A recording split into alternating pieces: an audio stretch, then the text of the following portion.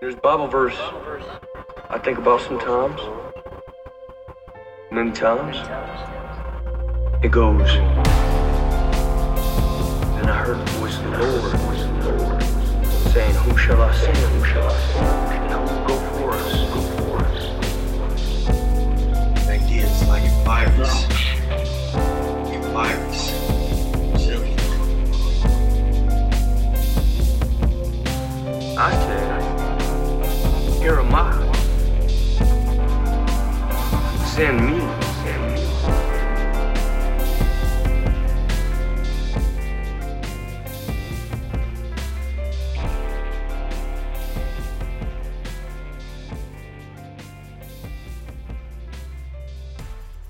Welcome back. Hope you enjoyed this series on Cain, Crestfallen, and Cursed.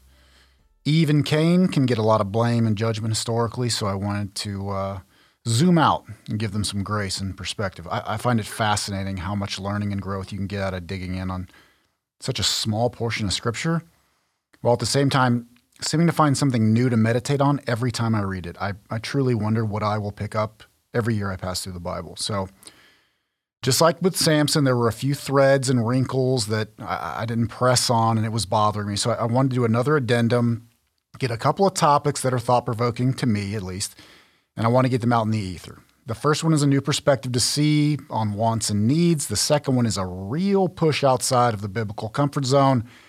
It's not for everyone, so that's why I'm putting it on here and not in the two main teachings. So take it or leave it. With that in mind, let's get into it. So according to the sages of the Midrash, there are 4 primal desires in the text. And yes, before I go any further, let me explain what the Midrash is, the Talmud, and the Second Temple period writings, which I think is way better. Just kidding, that will take hours and hours. But didn't Inigo Montoya say this when he was trying to elaborate to the Dread Pirate Roberts about where Buttercup was?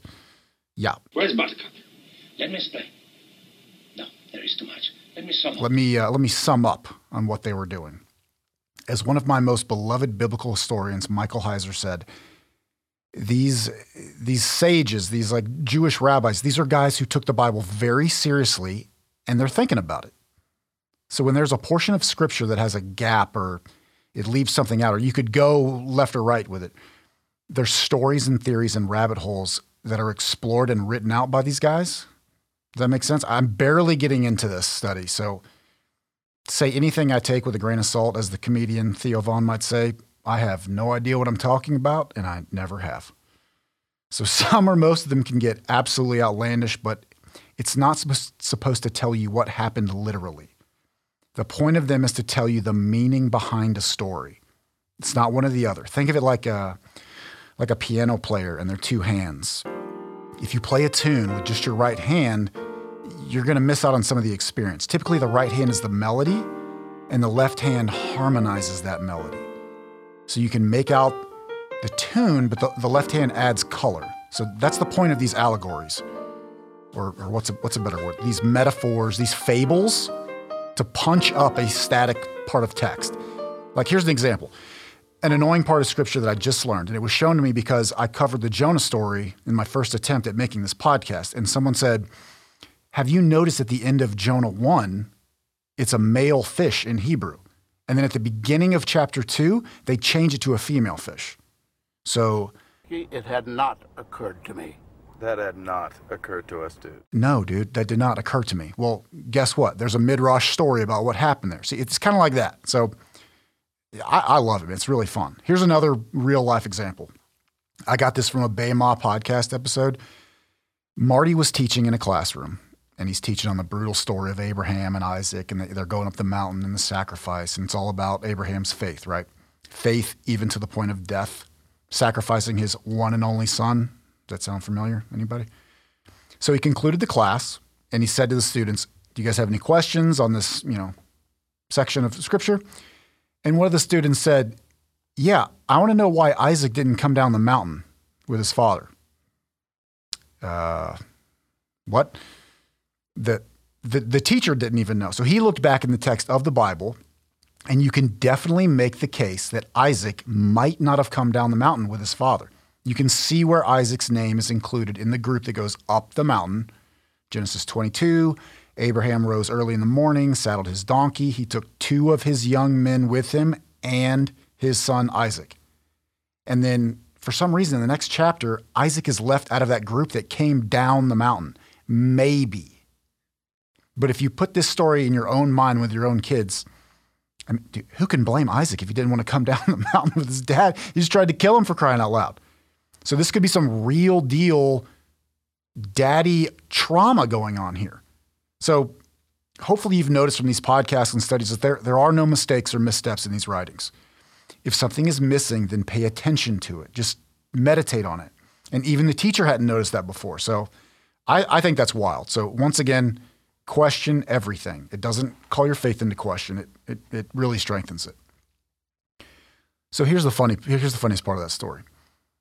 In the class, one of the girls had a very famous Jewish rabbi teacher that was extremely well-versed in these Midrash writings. And the teacher knew that. So he's kind of looking at her and she can feel what he wants to say. So she says it. She says, "Do you want me to ask my dad if there's any stories of this part of the Bible?" And he says, "Yes, please." So the girl texts her dad. He replies back with 2 different stories.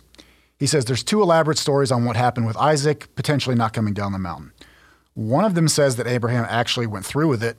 He did sacrifice Isaac, and Isaac rose from the dead 3 days later. And as they say in that episode, if you're a Jesus follower, I hope that analogy didn't miss on you. The other one says he went to live with Ishmael, his older first, the half-brother, and cool out for a little while. And that is a full, amazing story. And you can see so many examples in the Bible that seem to point that way in that story. That's a whole other podcast. But I thought that is a great example of what these writings are. They are not canonized, so to speak. I hate that topic. But the point is that you can learn many, many things from these writings that will blow your mind. And when you see people like Paul and Peter and Jude quoting them in their writings in the Bible, ruh-roh, Shaggy. Ruh-roh, Raggy. All right, anyways, back on track. Like I said initially, there are 4 primal desires mentioned in the text, according to these sages of the Midrash, and they are as follow. The desire, the teshuka in Hebrew, of Eve for Adam. The desire of Eve for Adam. The desire of rain for land. The desire of God for humanity. And finally, the desire of sin for Cain. They call it the evil inclination instead of sin, and I might elaborate on that. I might not.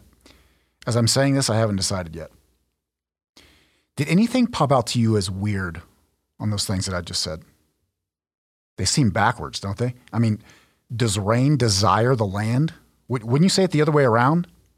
That's the point of this topic. I want you to see this differently. There is another angle. Also on the God's desire for humanity. Hold on, Tyler. You said in the last episode that God needs nothing. He is God Almighty. You said that. Yes, I did. So I am saying here that this teshuka, this desire, is one that might not have a need associated with it. It's something better. It is ironically the opposite, actually. So how about this? Think of the sense of fullness, being full. Think of a glass that is half full of water. It's not the desire of the half-empty glass to be full, but the desire of a full glass to overflow. That's what I'm talking about. One rabbi said it like this: it's more than the calf wants to suckle, the mother wants to nurse. See that? It's like teaching. When someone is so passionate about a topic and has the knowledge, sometimes they can't help but overflow this information. They can't wait to get it out into the world. They have to teach this. And we have all met those wonderful teachers that changed our lives, and for some reason it's 1 or 2 in your whole lifetime. Shout out to Dr. Brown in my high school. All right, let's push into these examples, starting with the Almighty. God is love. Am I right, John? Okay, God loves, but it's not because he's clingy. He's not needy. He's full. He's full of love, and he wants to share it. So to that end, he created the world because the world required it. Another one is the rain example. Like I said, this one makes way more sense to us in a typical setting.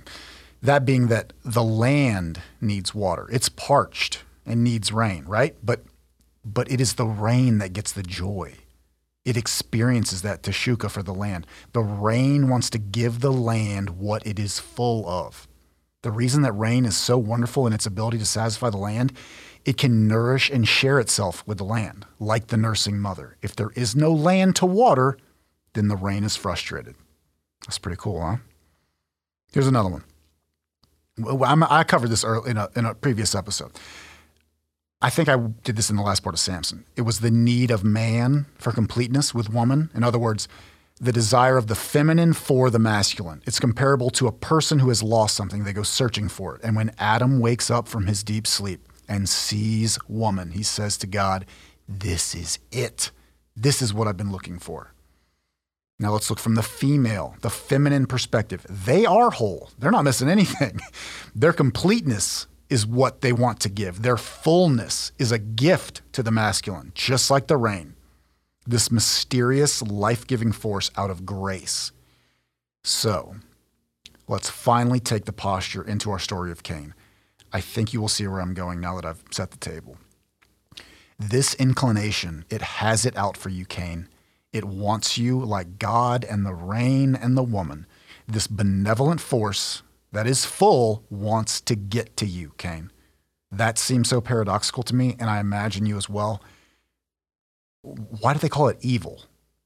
Let's jump back real quick to frame this again. Genesis 3:16, God talking to Eve, quote, your teshuka is unto your husband, yet he can rule over you, end quote. Okay, so let's jump that same structure for Cain about his evil inclination.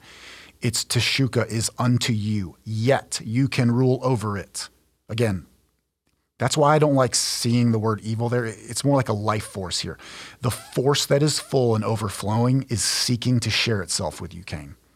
So to bring it home on that one, it goes back to the passions and desires and the chutzpah. A man with no passion builds no home and never marries.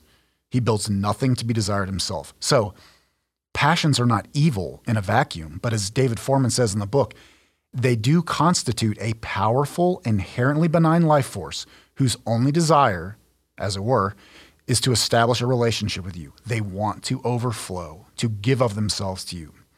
But the power of these passions is awesome.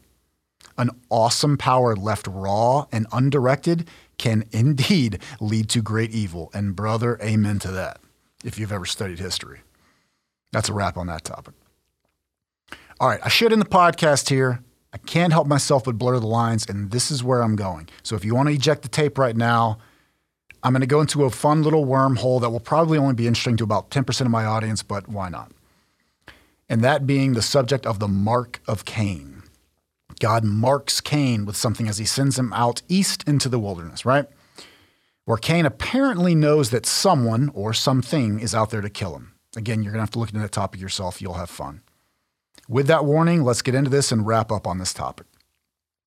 Genesis 4, quote, and Cain said to God, my sin is greater than I can bear. Anyone who finds me will kill me. And God replied to him, all right, anyone who kills Cain will be avenged sevenfold. And God placed a mark, a sign, an oath, a distinguishing mark, a token upon Cain so that all who found him would not kill him, end quote. The great Rashi says that he thinks Cain is worried about animals killing him when he says that. Little old Tyler Parker doesn't agree with that, but that's fine. Who the heck am I? But Cain wasn't afraid of animals before, so why is he now petrified? But I'd like to focus more on the sevenfold thought here. 7 is a huge Hebrew number. If you've ever dug into this sevenfold vengeance here, I would bet it was taught to you that this sevenfold vengeance is dished out to anyone who would dare kill Cain. I don't really love this thought, and I bet if I were Cain, I could not care less what happens to my killer because, spoiler alert, I'll be dead. I mean, did Abel get sevenfold treatment? No. So why does Cain? He's the murderer, for crying out loud. And what's the worst sentence the killer of Cain can get? But the death sentence. But that's not sevenfold. That's just plain Jane quid pro quo, tit for tat. Quid pro quo. I tell you things, you tell me things. Quid pro quo. Yes or no? But if we keep reading the text in Genesis, imagine that, it will help us. So right after that portion of scripture I just read comes a genealogy out of nowhere. Who had whose kids, how long they lived, blah, blah, blah. Then it goes into detail in one specific line and what they did for a living even. Then suddenly there's a verbatim sevenfold quote again. A father talking to his wives and saying, gather around kids and wives. I got a tale of vengeance to tell you. And I'll tell you what, if you've been counting the lines of birth and who had who, guess what generation removed from Cain we are in this story with this guy. That's right, the 7th generation. So maybe, just maybe, this sevenfold vengeance wasn't referring to the severity of the punishment of anyone who would kill Cain. But maybe it was talking about the time at which the vengeance would occur. I'll keep going. Let's keep going. Okay, it gets weirder. In that genealogy I mentioned, if you are following along, you will see that we are introed to a man named Lamech. Like I said, he's got 2 wives, he's got 4 kids, 3 boys and a girl. Boys are Jubal, and Tubal Cain. The girl is Naamah. Jubal becomes the father of all shepherds and tent dwellers. Jubal becomes the father of harps and cymbals, aka, musical instruments. So that's pretty cool. And then Tubal Cain, and he invents ironworks. He's the first one to make metal weapons. So to quote the scripture on this huddle up, he calls his brides, tells them this horrible story, and he says, quote, "Listen to my voice, wives of Lamech. Hearken to my word." I might try that with my wife. Let's see how that works. What? All right, hearken to my words, for I have killed a man to my injury and a child to my wound. Yes, sevenfold was the vengeance of Cain, and Lamech 77. End quote. That's Genesis 4:23. So, dude, this is hard to understand, man. Killing a man and a child, and that harkens back to his ancestors' punishment? Well, the sages sat down and they thought on this one as well, and they came up with a parable on this. And it leads to a callback on how Cain died. Remember my reference to the Abraham and Isaac story? This is how the Midrash is. It's fun. Again, I'm barely getting into this. This is kind of a Brothers Grimm type work here. Think Hansel and Gretel vibe. All right, here it is. Here's the story they came up with. Lamech was the 7th generation descendant of Cain. He was blind. And he would go out hunting with his son, who was Tubal Cain. His son, Tubal Cain, would lead him by hand, and when he would see an animal, he would inform his father, who would then proceed to try and kill it. One day, Tubal Cain cried out to his dad, "I see something like an animal over there." Lamech pulled back on his bow and shot. The child peered from afar at the dead body and said to Lamech, "What we killed bears the figure of a man, but it has a horn protruding from its forehead." Lamech then exclaimed in anguish, "Woe is me, woe unto me. It is my ancestor Cain." And he clapped his hands together in grief, like you do when you punch your own leg, slap yourself in disgust. And in doing so, he unintentionally struck his child, Tubal Cain, and killed him too. End quote. That's the story. So what the heck is going on here? That's the story they concocted to explain this and connect the dots. We got a hunt going on. A blind hunter who gets led around by his son to tell him when he sees something and where to aim. We got an elderly old man creeping around the woods like Bigfoot. I guess he's basically a unicorn. And that is old man Cain doing what Cain was cursed to do. And what's that? Wander aimlessly across the land. That part checks out, I guess. But if you go back to the story that Lamech said to his wives, it seems more somber now. It seems sadder. He's saying that the man that Lamech killed to his injury was none other than Cain. And the child he struck to his wound was his poor son, Tubal Cain. So their position here is what we talked about with the timing of the punishment. It's not the punishment of Cain's murderer and the severity of that crime. It's the sevenfold lapse in time of the generations. Okay, like I said, to be honest, what about the unicorn thing? Why a horn on his forehead? Well, let's go one more time back to the story of Adam and Eve. Last time. I think the link here, the callback, is the thought we had with the snake talking to Eve. Thinking like an animal, a primal serpent, the walking, talking, brilliant beast trying to get Eve to listen to her gut. Get off of your high horse of human intelligence, Eve. When Eve should have done the opposite. She should have risen above her desires to think critically, to master them. And here we are, so many generations later, and the war wages on. The battle within is alive and well. How people relate and wrestle with their passions and how to harness them. Cain has kept going in the wrong direction, it seems. He has literally become more animal-like in this tale, continuing down the path of losing the internal war with passions and desires and submitting to them, not unleashing them. So the Midrash story is talking about the mark here. It's not the protection from anyone seeking to hurt him, nor is it a cosmic armor to convince the animals that Cain was a human to be feared. It's just simply a horn. That's the meaning of their story. The same means of protection as a ram or a rhino or an elk or a moose. So the turning of the knife here in this story on the level of, a Joseph Heller novel or Vonnegut or Shakespeare is that the horn given as protection was the calling card for his demise. Tubal-Cain thought his great-great-great-grandfather was an animal. Cain's caught in no man's land, and it finally cost him in God's perfect timing. And it comes from probably the worst hunting duo of all time. I mean, talk about the blind leading the blind here. Lamech and Tubal-Cain, you got a child calling out the coordinates of a target to a man that can't see anything. Can you see that? It's hilarious. Some kid spinning an old man 30 degrees east, lining him up and telling him to fire. What could possibly go wrong? So that point, I think, is this.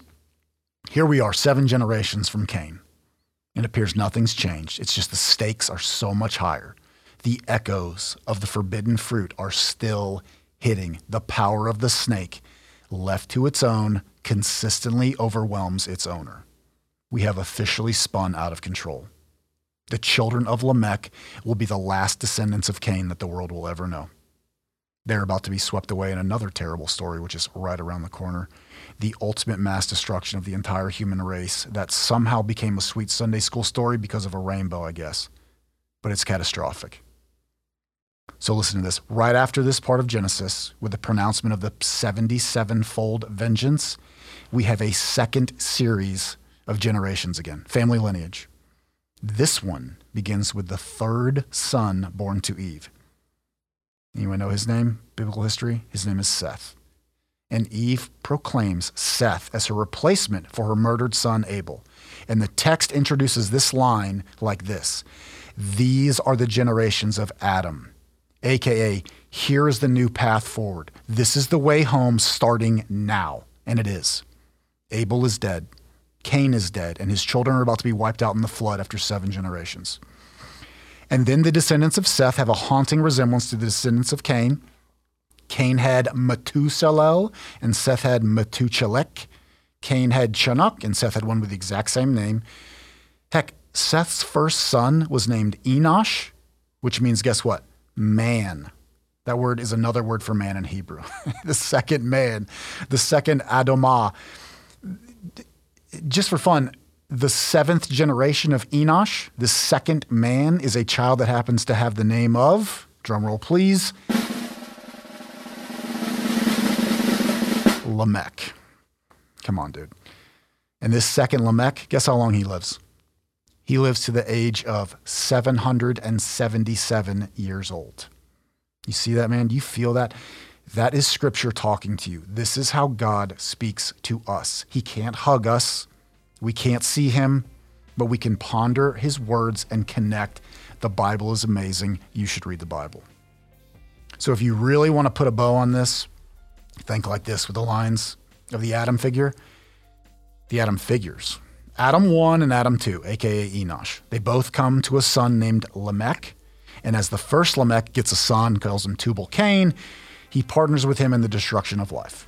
However, the second Lamech, from the second Adam, gets a son who will save the human race and perpetuate life. And that son was called Noah. You know why his name's Noah? Because, quote, when Lamech had lived 182 years, he fathered a son and named him Noah, which means rest. saying, out of the ground that the Lord had cursed, this one shall bring us relief. Relief from our work and from the painful toil of our hands. And it looks like it's right on time because I see a cloud coming over the horizon. I am Tyler Parker, and Sunday School is out.